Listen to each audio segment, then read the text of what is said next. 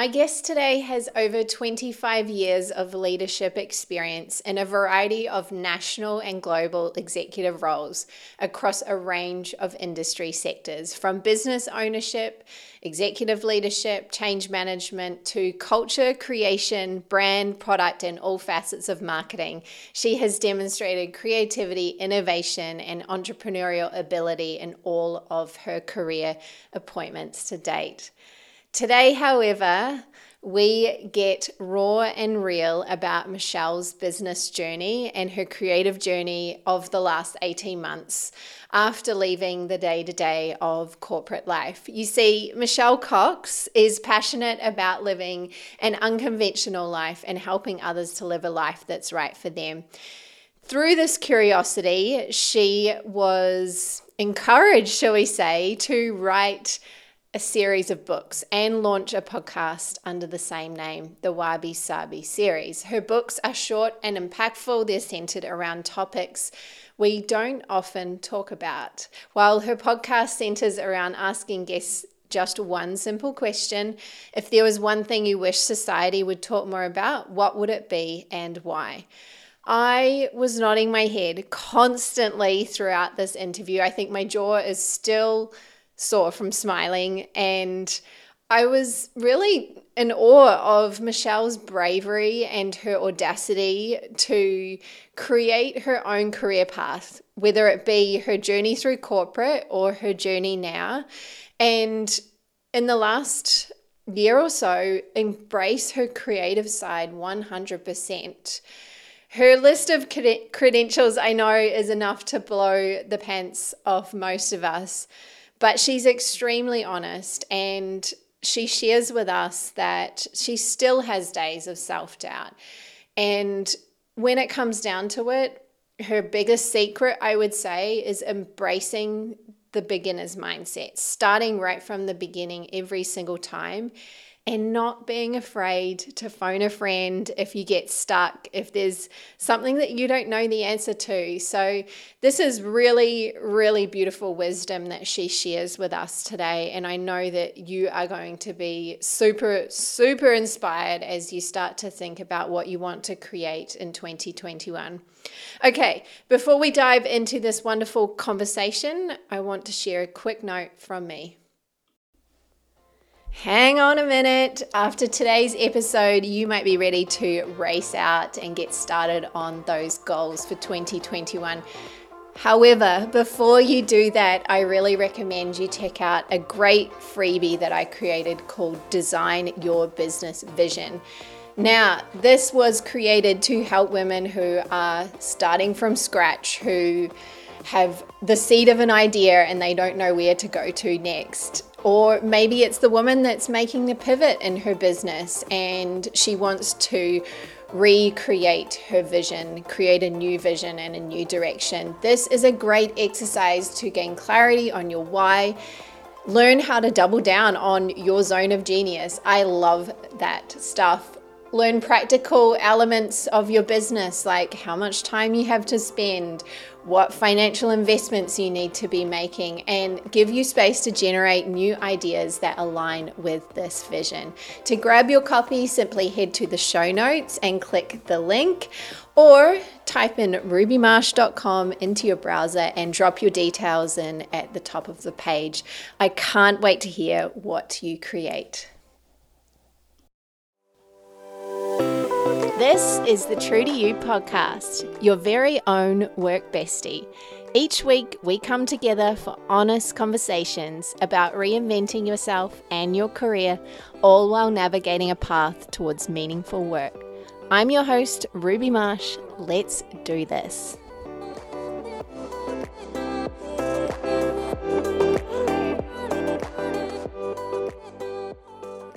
Welcome to the True to You podcast, Michelle. Thank you for your time today because you're about to race off and do some other things after this. And as you're going to find out, this woman has many talents, and we're going to dive first into talking about her career journey, which there's been a lot in it, she tells me, and she had to write some notes to make sure that she captured everything. So welcome, Michelle. Let's dive into a little bit around what you've done with your life up to 2020, the year of all years. Yeah. Thanks, Ruby. It's You're divine welcome. to be here and chatting to you today. Thank you for having me on, and congratulations on your podcast so far. It's fabulous, and all the interviews you've done, some really interesting content there. So yeah, you asked the question about my career journey. It's been diverse. In short, I've not had a traditional, I guess, career trajectory like most people have. So I was trying to think about how I could give you a short, sharp view of that, in 3 seconds, rather than, taking minutes to describe all the different things I've done so far. But essentially, at university, I did PE. I wanted to do corporate health. That I landed into doing fitness, and I was a fitness instructor, which then, and did corporate health for Coles Myer. I grew up in Melbourne. Then that took me to London and worked for a centre over there, which then I fell into tourism. And I never looked back then. I've been in tourism now for 25 years. So over in London, I became a tour guide with Top Deck Travel, which Top Deck and Contiki, the big sort of trips for 18 to 35-year-olds, the rites of passages. And I literally could write a book about those experiences that I had. I was only 23 and, looking after 50 18 to 35-year-olds. So it was quite an experience. And then I came back to Australia and did more touring all around the length and breadth of our country as a tour guide, cook and tour manager for a couple of companies here. And then got into hospitality and hotel management. So did that for about 6 years, running my own resorts as well, buying into businesses. And then probably all along the way, I've always been strong in sort of the marketing sense, even though I've not, officially trained as a marketer. I have always had a love for the way things look, for advertising, for branding. And that was just an innate thing that sort of, has gone through all my life.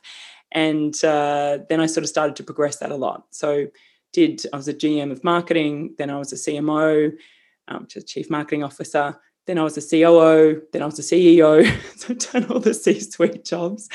So all through those journeys of different tourism roles, from running SGA Travel, I was the managing director for SGA for Asia Pacific, the head of marketing, so GM marketing globally for APT. And then I started I wanted to do a little bit of a different career path. And that's not uncommon for me. I think now that I'm sort of where I'm at right here today, I like to challenge myself, and I like to see if my skills are transferable into other, other areas and categories, and potentially other roles and industries. And so the way I've sort of done that throughout my career has been, I might do a little side hustle, or I might go to some seminars or work with some people, or actually just hang out with some people and say, can I come and, work in your office for a couple of days just to learn a bit more about what you do? And I know that seems really strange question to ask, but people are often very generous with their time because they're like, oh, you're interested in what I do. So I did that a few times as well. And so that got me into a communications and marketing organisation, which is called Bastion. So I started the New South Wales office for them over 8-9 years ago now, and I'm still a shareholder of that organisation today. So that's all marketing, comms, PR, sponsorship, research. So quite a diverse business, but always loved tourism and travel. So about 6 years ago, I applied for my first official big board role, which was with the Tourism Tasmania. So I was appointed as a director for Tourism Tas, and have just been reappointed now for another 2 years. So the Premier has just extended that, which is pretty exciting. It's a position I love, I'm very passionate about. And whilst I was in the marketing comms agency land, it was nice to have that sort of link still with tourism, which I love as well. In amongst all this, I had started a candle company 4 years ago. That's with one of my best friends. And we just did that. That's a creative side of me that sort of I slowly try and, draw out a little bit. And that was just a bit of a side hustle. It's a bit fun. It's been mental through COVID. It's been crazy.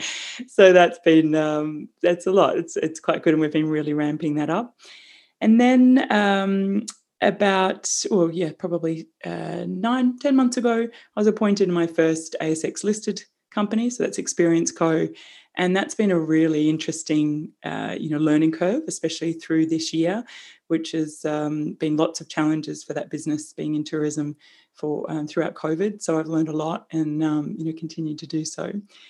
And about 18 months ago, I left the day-to-day of working for Bastion and started to do some other things. And one of those, I do a bit of speaking, and I started to write some books on some topics that I felt very passionate about and thought it would be good to share my stories in those. And I think we can go through that a little bit more. And I think literally through COVID, I've just been flourishing. And I know that's, I'm not saying that without being very conscious of how hard it's been for a lot of people this year. But for me, it's, I've taken the opportunity to really look within and kind of expand my creative wings, I guess, Ruby. I think that's kind of the thing that's been happening. So it's been pretty exciting, and some big things that have happened in the last couple of weeks. So that's it in a nutshell. Thought it should be a while. Oh, for everyone listening, the word that comes to mind, I mean, like my heart just expands hearing you talk about exploring your creativity. And you sounds like you always had that within you. You found ways to bring that into your work, but I guess now you're what we call doubling down on it, so to speak. So that was one aspect that I really, really loved. And I'm sure many of the women listening and men too in this audience are probably thinking, wow, this woman is ambitious. Is probably, you went after a lot of different roles that not everyone is looking to do in their life. I have many people, that's their kind of track. And then other people are small business, and you've been able to do a bit of both now, which is amazing. And I'm sure being able to translate some of those, well, you've got a crap load of skills, actually, to be honest, to translate probably into small business. But would you consider yourself ambitious and confident and extroverted? That, is that your style, go all the way to the top? Or were these just very much, these are the next steps, these are the next organic things? And I guess I love also, just to add on to that, I love your approach to finding out the next direction in your path. And I think so many of us get at this intersection in our careers where we go, okay, something's a bit out of alignment. I'm not working for a company. It doesn't sit well with me right now. Like, what the hell do I do next? And that's often where they'll come to me, or they'll come to a career coach. And you've been in that crossroads and thought, how can I get into some of these businesses without yet being full-time in them and explore them and have that curiosity? I'm wondering, does that ambition and that curiosity, it obviously suits you very well. Is that something you had to cultivate over time, or did it come through leading tours? You have to have a bit of confidence to do that.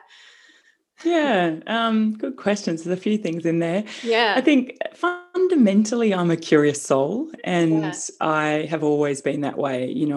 I'm a second out of 4 children, and I was a pain in the ass, to be honest. Like, I was always that, but why? And tell me how that works, and how do we explain that, and why do we have to do this? And it was more just because I wanted to learn. I'm a voracious learner.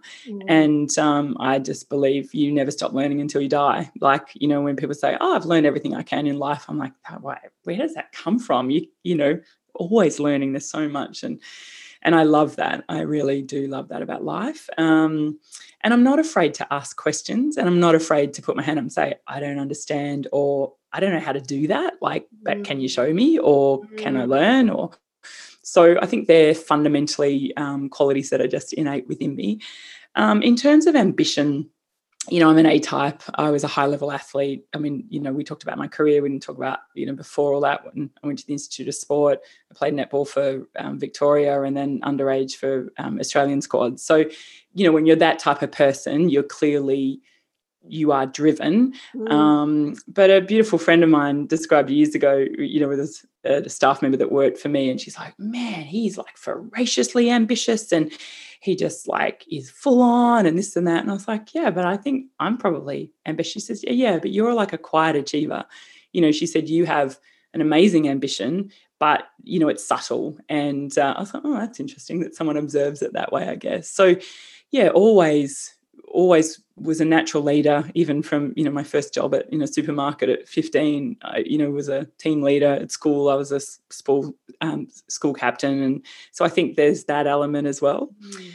One of the things I've had to work on is around the perfection element. And that's why I started a company called the Wabi Sabi series, which is all about embracing imperfection. And I thought, I'm going to do that to challenge myself and remind myself every day that I need to stop.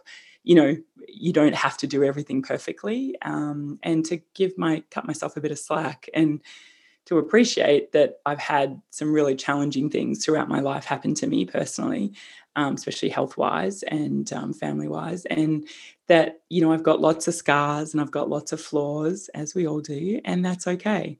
And so that was kind of the journey I've been on the last sort of 18 months, is sort of really going deeper, I guess, and bringing that, that real vulnerability and emotional element of who I am to, out into the open more, I guess, in the corporate world. Whereas, as a CEO, I've always been personable, and that's been a quality that's been, a lot of stuff I've said about, over the years. And I think I'm a very proud woman. I love being a woman, and I embrace my femininity, but I am a bit of a tomboy at heart as well. And so being, sitting for 20 years on boards where I was a lot of the time the only woman, I could mix it in that regard, but I'm very, very happy and very confident with my femininity as well. And I think that's it's a nice place to get to. I wasn't always that way. It did take a while. But when you are comfortable in your own skin and you can embrace it, there's nothing better than a woman that is very comfortable versus a woman that's trying to mix it in the corporate sense and be like the blokes. It just doesn't work, we're not authentically ourselves. Yeah. Totally. And I can so relate to that experience. And now having my own business and doing things like the podcast and writing, and not to the same extent that you've been writing, but certainly like what am I going to choose the path of revealing more of my story, because actually deep down I know that's what people are really going to connect with, and doing that in a way that feels good for me as well, not just some kind of spewing everything out, but appropriate to my business. Versus I get that, when you're in that corporate career and you kind of have you're personable, but there's also a little bit of a shield up. Well, there certainly was for me, to protect myself, to have a certain image, if you will. And like sometimes I was in a very male-dominated environment too, and to really mix it with what you believed also. It's funny, I think we have that perception sometimes that a male-dominated environment is really hard and really blokey. And I was on building sites and construction sites, so there was a bit of that. But then also there's the most gentle, beautiful men that I worked with as well that I can recall. So it's kind of funny how I think some of it is actually just stereotypes, isn't it, that society creates for us, that we feel we definitely have to fit into. Yeah, and I think that was it's a good segue into the first book that I wrote, which is a stereotype, because I was a big corporate chick and was running, big companies.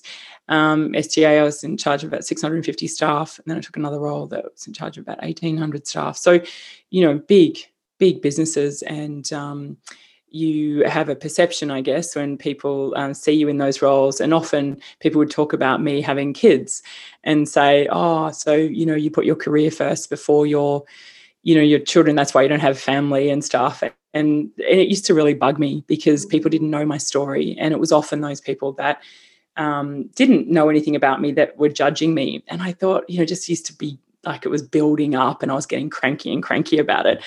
And then it sort of hit that, like, some of my mates were, going through IVF, and some hadn't met the right partner. Some had done multiple cases of IVF. Some weren't sure whether they wanted to be a mum yet. They were still trying to navigate that. And what happened for me was actually the decision was made for me. I had cancer at 31, so had cervical cancer, and I had a radical hysterectomy and a tumour the size of a small, like, football taken out of me. So that really changed my life and gave me a different purpose and a different kind of drive, I guess, in other ways. But I was judged on a daily basis, and those stereotypes of, because I didn't have kids, that actually I was just this corporate hard ass, and it used to make me really cranky. So I got on the stage. It was at TED Talk, actually, in when it was at the Sydney Opera House, and I did a mini talk and stood in front of 2,200 people and said, it's okay not to have kids. And I, gave a brief thing of my story and said, this is why, and we need to change this perception, and we need to stop judging people, others through the lens that we see, our lives ourselves, and it's time for that to stop and to change. Anyway, it kind of blew up, and people were like, I got interviews and all this sort of place and started writing articles and things. And then I did that similar talk, but a longer version of it a year ago. And there were a couple of people in the audience that hit me up and said, you need to write a book on this. What are you doing? Are you on the speaking circuit with these talks? Because they're so different, and you're really tackling topics and conversations that it makes people uncomfortable, but it's stuff that you need to talk about. It's the shit that we need to say, right? So, sorry, I keep swearing on your podcast. Hope that's okay. All good. We'll put an E on this one. So then I in terms of the writing sort of side, I had no interest to write. Even though I ran a comms company for 7 years, I was not a confident writer. I would get, the team would say, we need you to write a piece on stuff. And I'm like, good, just interview me, or I'll talk into them, into a mic thing about it. I'll give you all the lines and the different elements, but it's not my, area of expertise. And I think as a leader in the corporate world for 25 years, you learn what you're good at and what you're not so good at. So I just always thought that I wasn't great at writing. And I think part of it was, just wasn't great at English at school. I never was someone that journaled. I still don't now, even though the writing process was so incredibly cathartic for me. I kind of wish that I'd been a journaler, because I have a busy brain. And I think if you do have that and you need to get clarity of thought, journaling helps immensely. So, if that's you, I'd recommend you try and at least just write bits of stuff down to help clear your head. So I had this epiphany, because these people keep asking me. It was about the 13th person that said, you need to write a book. And I thought, I couldn't think of anything worse.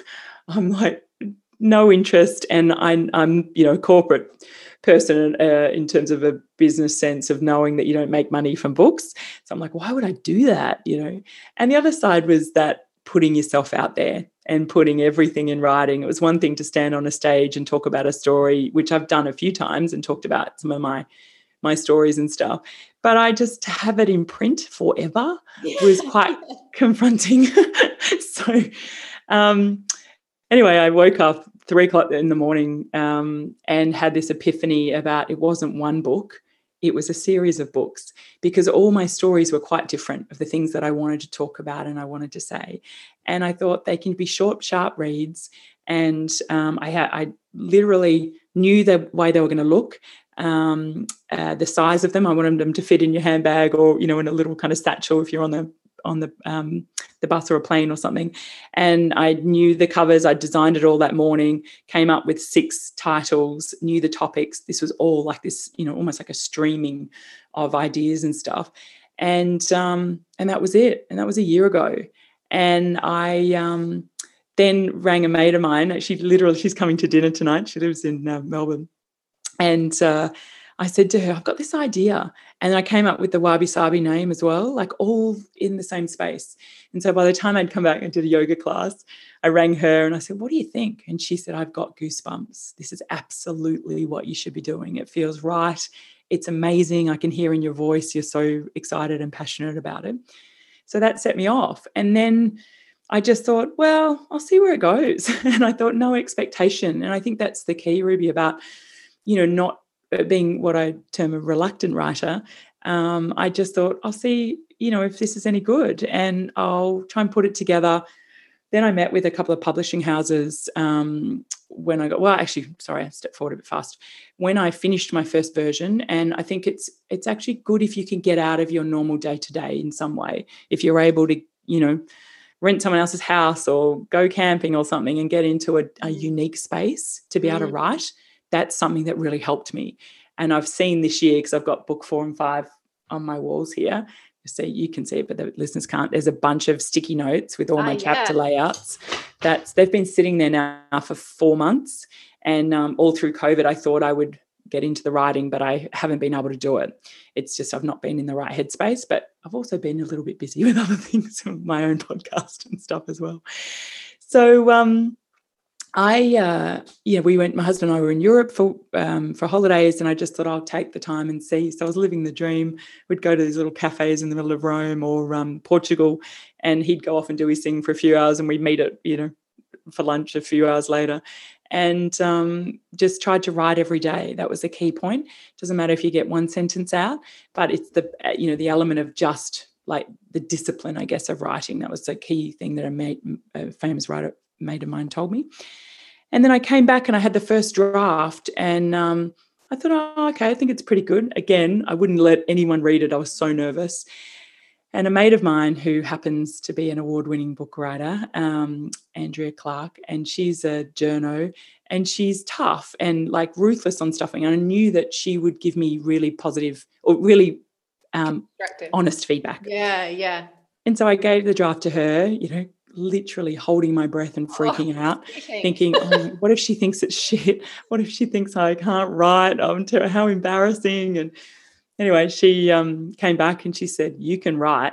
There's no doubt. She said, you just need an editor to finesse it and to do sort of a couple of structural edits and do elements, which then I learned the process of what happens when you get your first draft. It completely changes multiple times.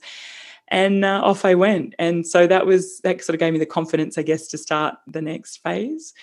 And I chose to self-publish. It was an interesting, learning about the publishing world. I didn't really know how it worked. It was a whole new industry. And as I said before, if I don't know anything, I ask lots of questions. So all mates that had published, self-published, had done a bit of a hybrid approach, met with them all, had a chat, asked them what were the pros and cons in their minds, what kind of money did they have to pay for themselves, or did they get a advance if they were published by someone else, all those questions. And went through the process and then ended up publishing 3 books. So the first one is It's Okay Not to Have Kids, off that big first speech. And that was the underlining subtitle is We Are More Than Our Parental Status. So it's not just about people that don't have kids. It's actually a lot of people that do have kids read it and go, wow, I had no idea that this is, our biases and our assumptions and how shit we make you guys feel sometimes by our dumb questions and the things that we say. Because it's often the first question people say, hi, how are you? Where do you work? Where are you from? And do you have kids? Yeah. And so it's tiresome, So I give people ideas of other things you can talk about. And also just being a bit gentler on people, as I said, when that decision was made for me and going through a cancer recovery, and then to be asked constantly about, have you got kids? Are you going to have kids? Do you want kids? I'm like, it's actually quite heartless, and every time I'd have to be strong and, come up with a reason why not, because I was like, I'm not going to go into the detail with this stranger.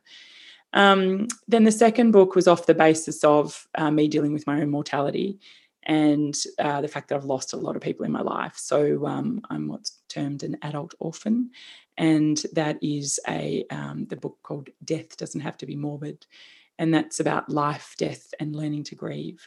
And that book just won an award last week, which I'm super excited.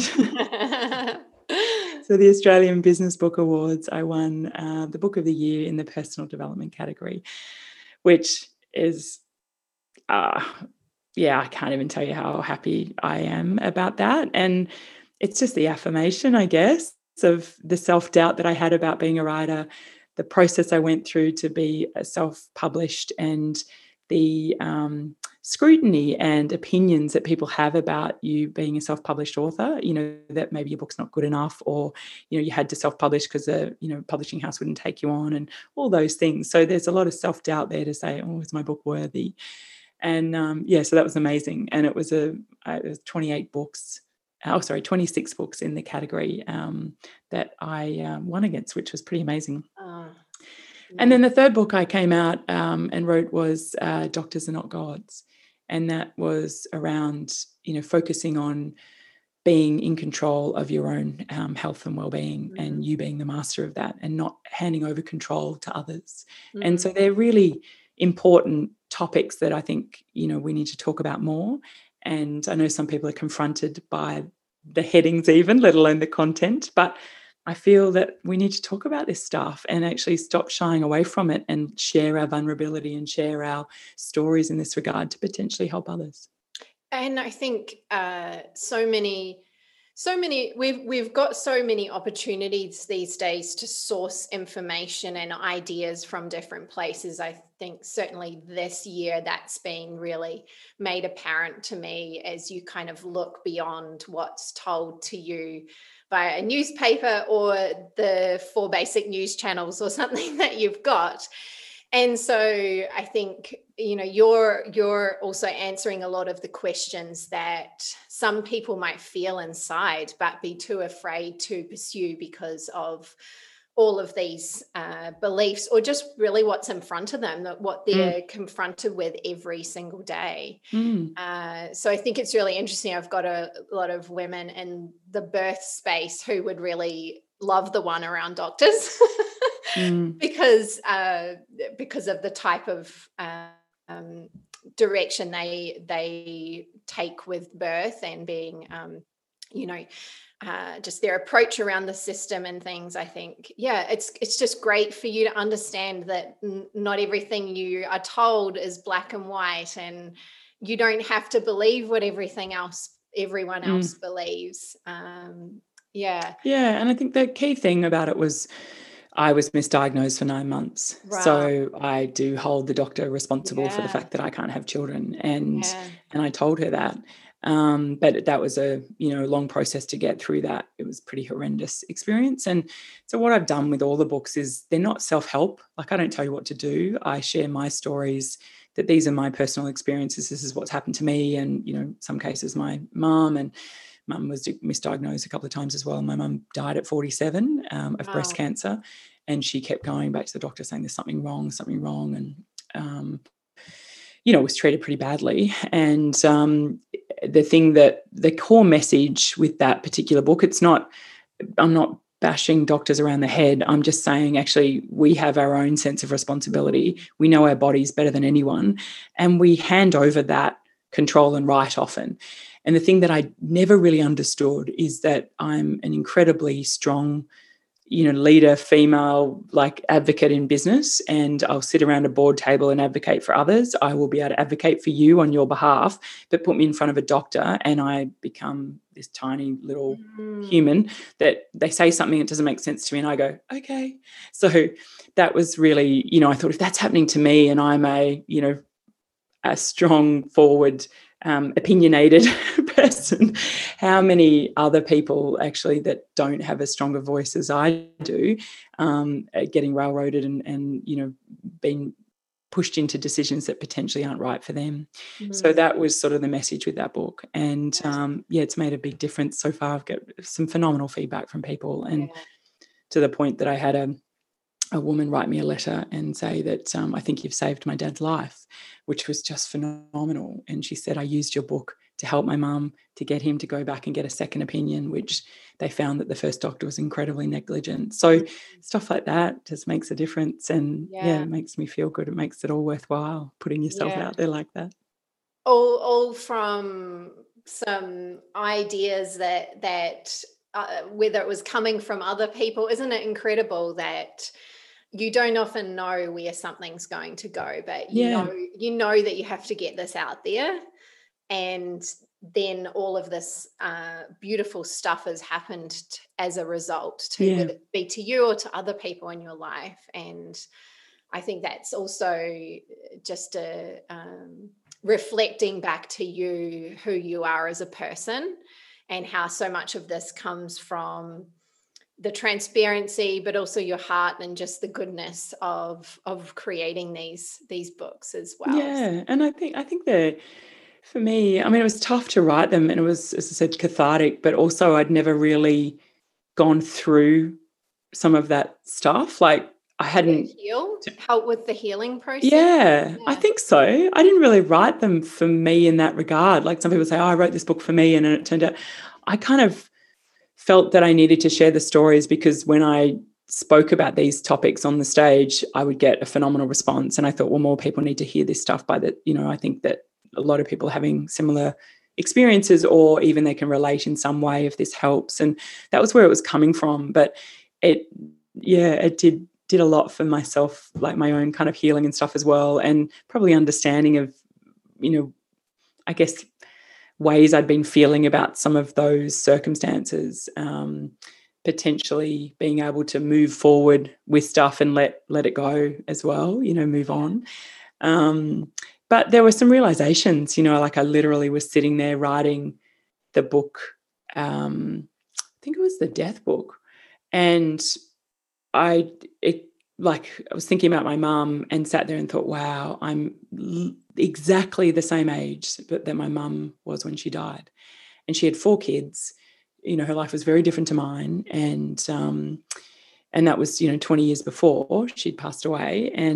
But I was just that, wow, like here I am writing about this stuff and recalling the stories and thinking about her and her journey and what she went through. And this was it for her.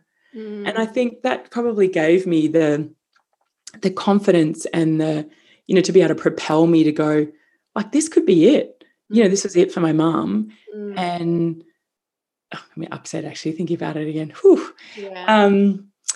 And I'm like, what have I got to lose? All that self-doubt and thinking, oh, how scary is this? And what if I get all these trollers about my books and, hate what I've written, and like, I don't think I could cope with that. Or what if they're an absolute flop and no one buys them? All the doubt that you go through with a major project like that. And when it's so personal, I've done a lot of that stuff in work, but when it's so personal, it's tough. Like it's, it was daily. I was going through this shit daily going, and I'd also have girlfriends that would say, like, why are you doing this? Sounds torturous. Yeah, like, why would you even do that and put yourself out there like that? Like, are you crazy? I couldn't think of anything worse. And I'm like, I don't know. I just feel like I have to do it. Yeah. And it's not something that naturally I want to do. Like, I actually don't really want to do it. It was weird. Yeah. So, it was some kind of weird calling, I think. And that was the first thing. And I just thought, wow, I could be dead tomorrow like my mum was. And like, that's the worst thing that can happen. So anything from here is a walk in the park. So fuck it, like give it a go, and that's what I did, and put them out there. And then I think if I think back, that was a year ago, what's happened since then? So these kind of were a catalyst, because people were confronted by the topics, and probably still are. Some people said to me, oh, I can't, it's no point me reading the big kids book because I've got kids. It's too late for me to read that. I'm like, actually, you've said some pretty inappropriate things to me over the years. It'd be really good for you to read it to understand how, you navigate other people, because you've got your own kids coming, or you've got nieces or other people in your life that you're going to put your expectations on, saying, when are you having kids? I'm like, it needs to stop. So they were like, oh, okay. And another friend, it was like, I can't buy your death book because I haven't lost anyone in my life and I don't want to tempt fate. I was like, oh my goodness. Like, you're That's again. The whole reason. Yeah, you need to read it. I'm trying to help you, encourage you to live a more fulfilled life, and we're all going to die. You can't shy away from it. And it's one of those fears, face your fears, right? Don't run away from that shit. And that's where I'm a very big advocate of that. The more scared I am, I'm like, okay, I've got to go in, I've got to do it. And it's never as bad as you think it's going to be. Never. And so they were sort of the elements as well. And then it made me think, because I'd always thought I wanted to do a podcast. There was sort of 3 elements to the Wabi Sabi series when I created it. The books was one, the speaking was another, and the third one was a podcast. And I couldn't think about the hook. I couldn't, as we know, there's lots of podcasts out there and people talk about lots of different things. And I thought, I want there to be a really different hook, and I want it to be like the books, short, sharp, 25-minute conversations. And so I came up with these were uncomfortable topics that I wrote about. I'm like, I want to have more conversations about topics that make people uncomfortable. I want to bring more things to the fore that, we need to talk about and to get more comfortable with. And so that's where that came from. And it's called Unlikely Conversations about Uncomfortable Topics. And it has been massive. So I started it through COVID. And I ask my guests one question, and it's, if there was one thing in society that you wish society would talk more about, what would it be? And so the topics, I'm up to the 32nd interview or something, episode, and they're so far and wide and different, but I'm loving it. I'm loving the conversations and bringing these topics, out in the open, and confronting people and challenging people. I know it, but it's good. It's good for us all. Oh, you're an amazing woman, and I say that almost with tears in my eyes, because you're so honest and transparent about your journey and the fact that there's been self-doubt, yet having the audacity to say, I need to do this, I'm going to go for it. And audacious, but I think what I love about you, Michelle, is that you also adopt a beginner's mindset, in that it's okay to start from the beginning. And this is something I always encourage clients to do.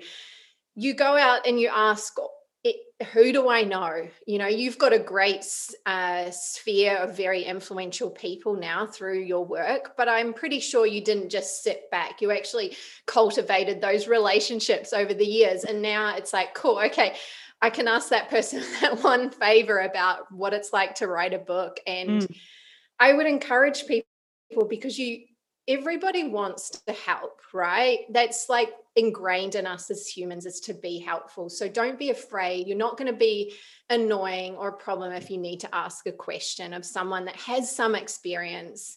That's one really, really key thing. And this year's also led you to do some things that people might go, well, this is why would you do that in this year?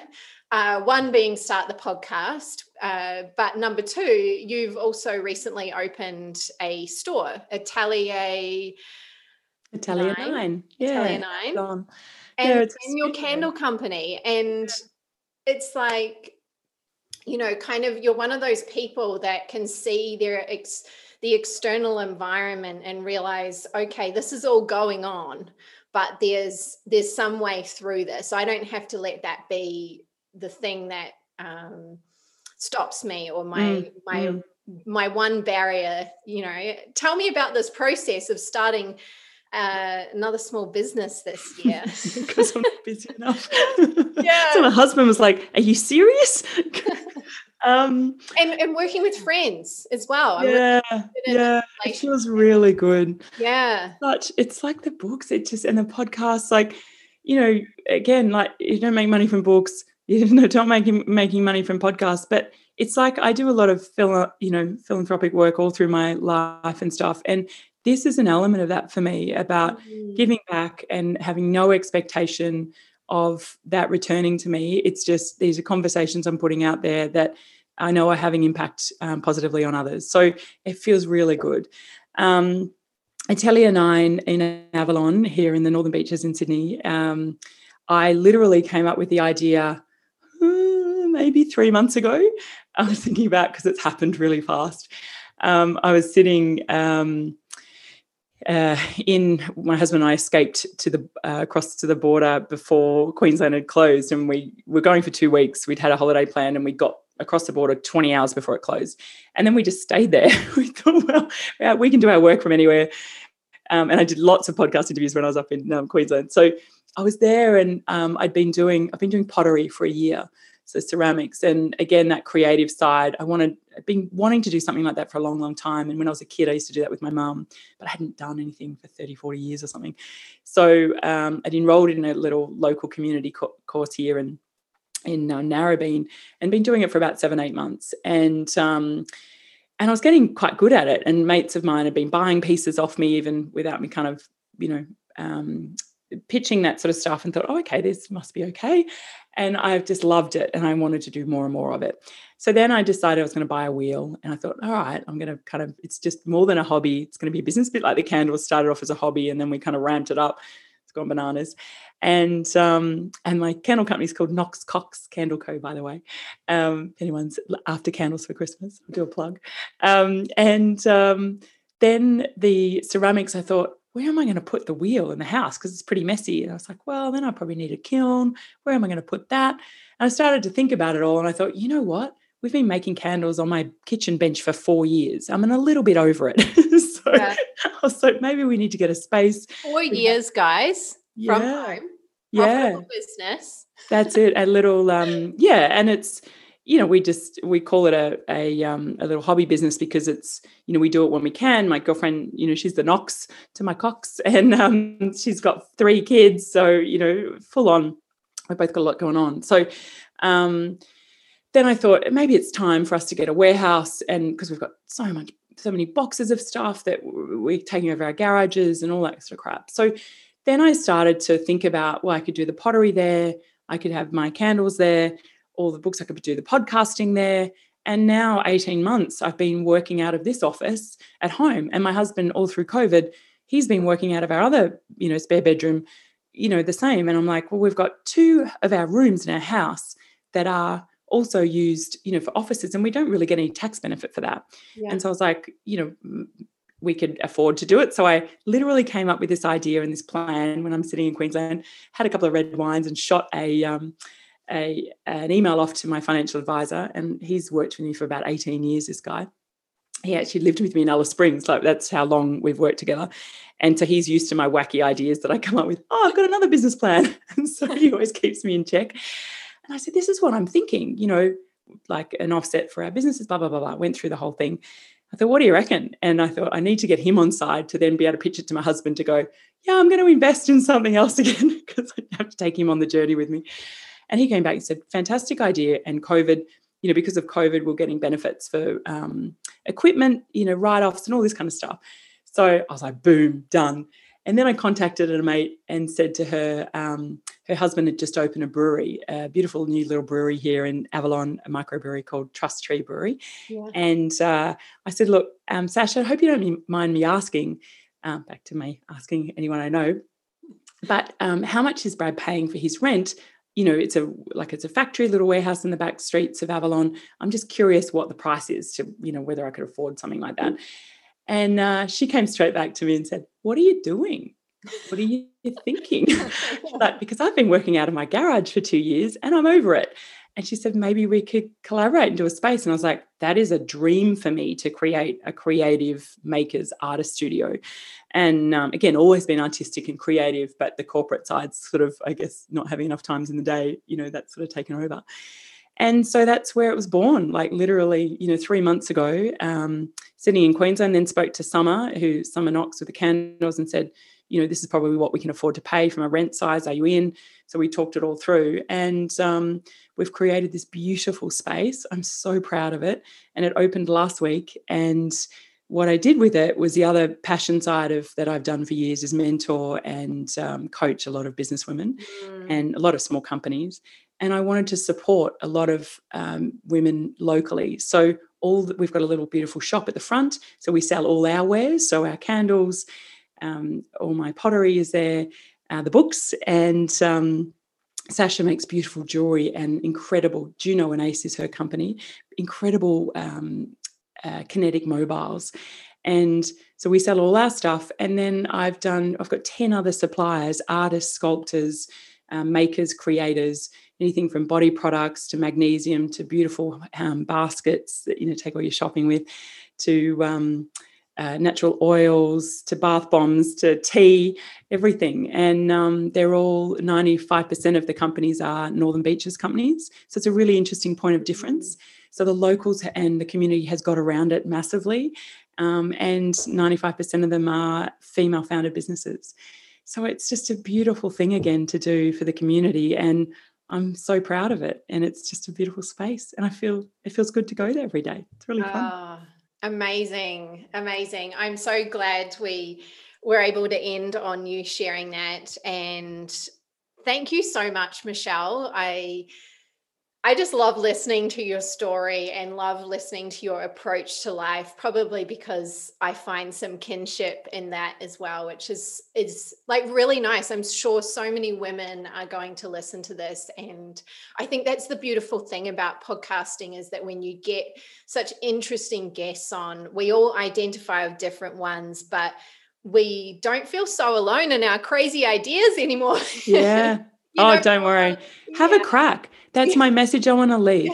Like, what have you got to lose? Yeah. And I think the thing that I often do in a business plan, and I did do that with this as well, is I'm sensible about the numbers. I'm not ever stupid about stuff, because I'm self-made. Like every dollar I've ever earned and got to where I did myself. And so I know how hard it is to make a dollar. I also know how hard it is or easy it is to lose a dollar. Yeah. So, I'm not stupid about my investment decisions, but the way I sort of look at it is I put as much information that I can possibly control or know or understand on the page. And then it's always, you need to write it all down, because you need to reflect and look at it. It's always good if you've got someone else to have a look at it as well and give you missed this, or here's another point, or have you thought about that? So ask anyone you know that can give you some feedback on an idea or a business plan. Then, and it doesn't have to be elaborate, but clearly that's the kind of work I'm sure you help your clients with anyway. And then I have what I call a red line.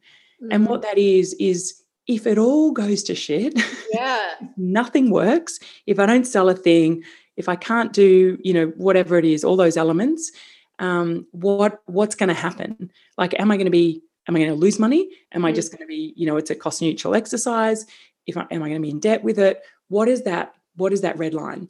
And then I make my decision based on that to go, okay, am I comfortable with that? So if it doesn't work, and in a year time I say, oh, sorry, I had to close it down, I gave it a go, and I'm not afraid of that failure element anymore. I used to be, but you've got to have a crack at it, and you learn so much through that. And so I look at it as like another part of a university of life. And instead of thinking I've got to know all the answers before I start a business or open something, I actually go, I'm going to learn along the way, and I'm going to iterate, and I'm going to pivot, and I'm going to change and do all these sort of elements. And that's part of the process. That doesn't mean you fail.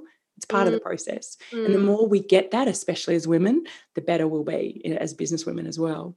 And so I make the decision based on that. And then I go, righto, that's it. I'm comfortable with that, or I'm not. And there's lots of decisions of businesses I haven't gone ahead with because that red line was too far for me. And then I go my hardest and I give it everything. You can't open a business and then take, just ho-hum, go along and expect it to work. It is bloody hard work. Yeah. And I think, again, for your listeners that are in business, they know that. It's tough, and it's everyone thinks it's glamorous and whatever, but it's not often. It's really tough going, but there's lots of beautiful wins, as well as, fabulous moments, as well as some challenges along the way that you hopefully learn from. Yeah. Oh, Michelle, I could talk to you for hours and hours, I'm sure, and hopefully we can make that happen one day. Is there any last words that you would like to leave us with before you get on with the rest of your day? Oh, I think I just that little rant there at the end, I think I said everything that I want to share. It's just it's lovely to be here. Thank you. And thanks for doing what you do to share your knowledge and get people on that can help all your listeners as well. It's a beautiful thing, Ruby. It's been divine to chat to you today. Yeah, you too. Thank you so much, Michelle.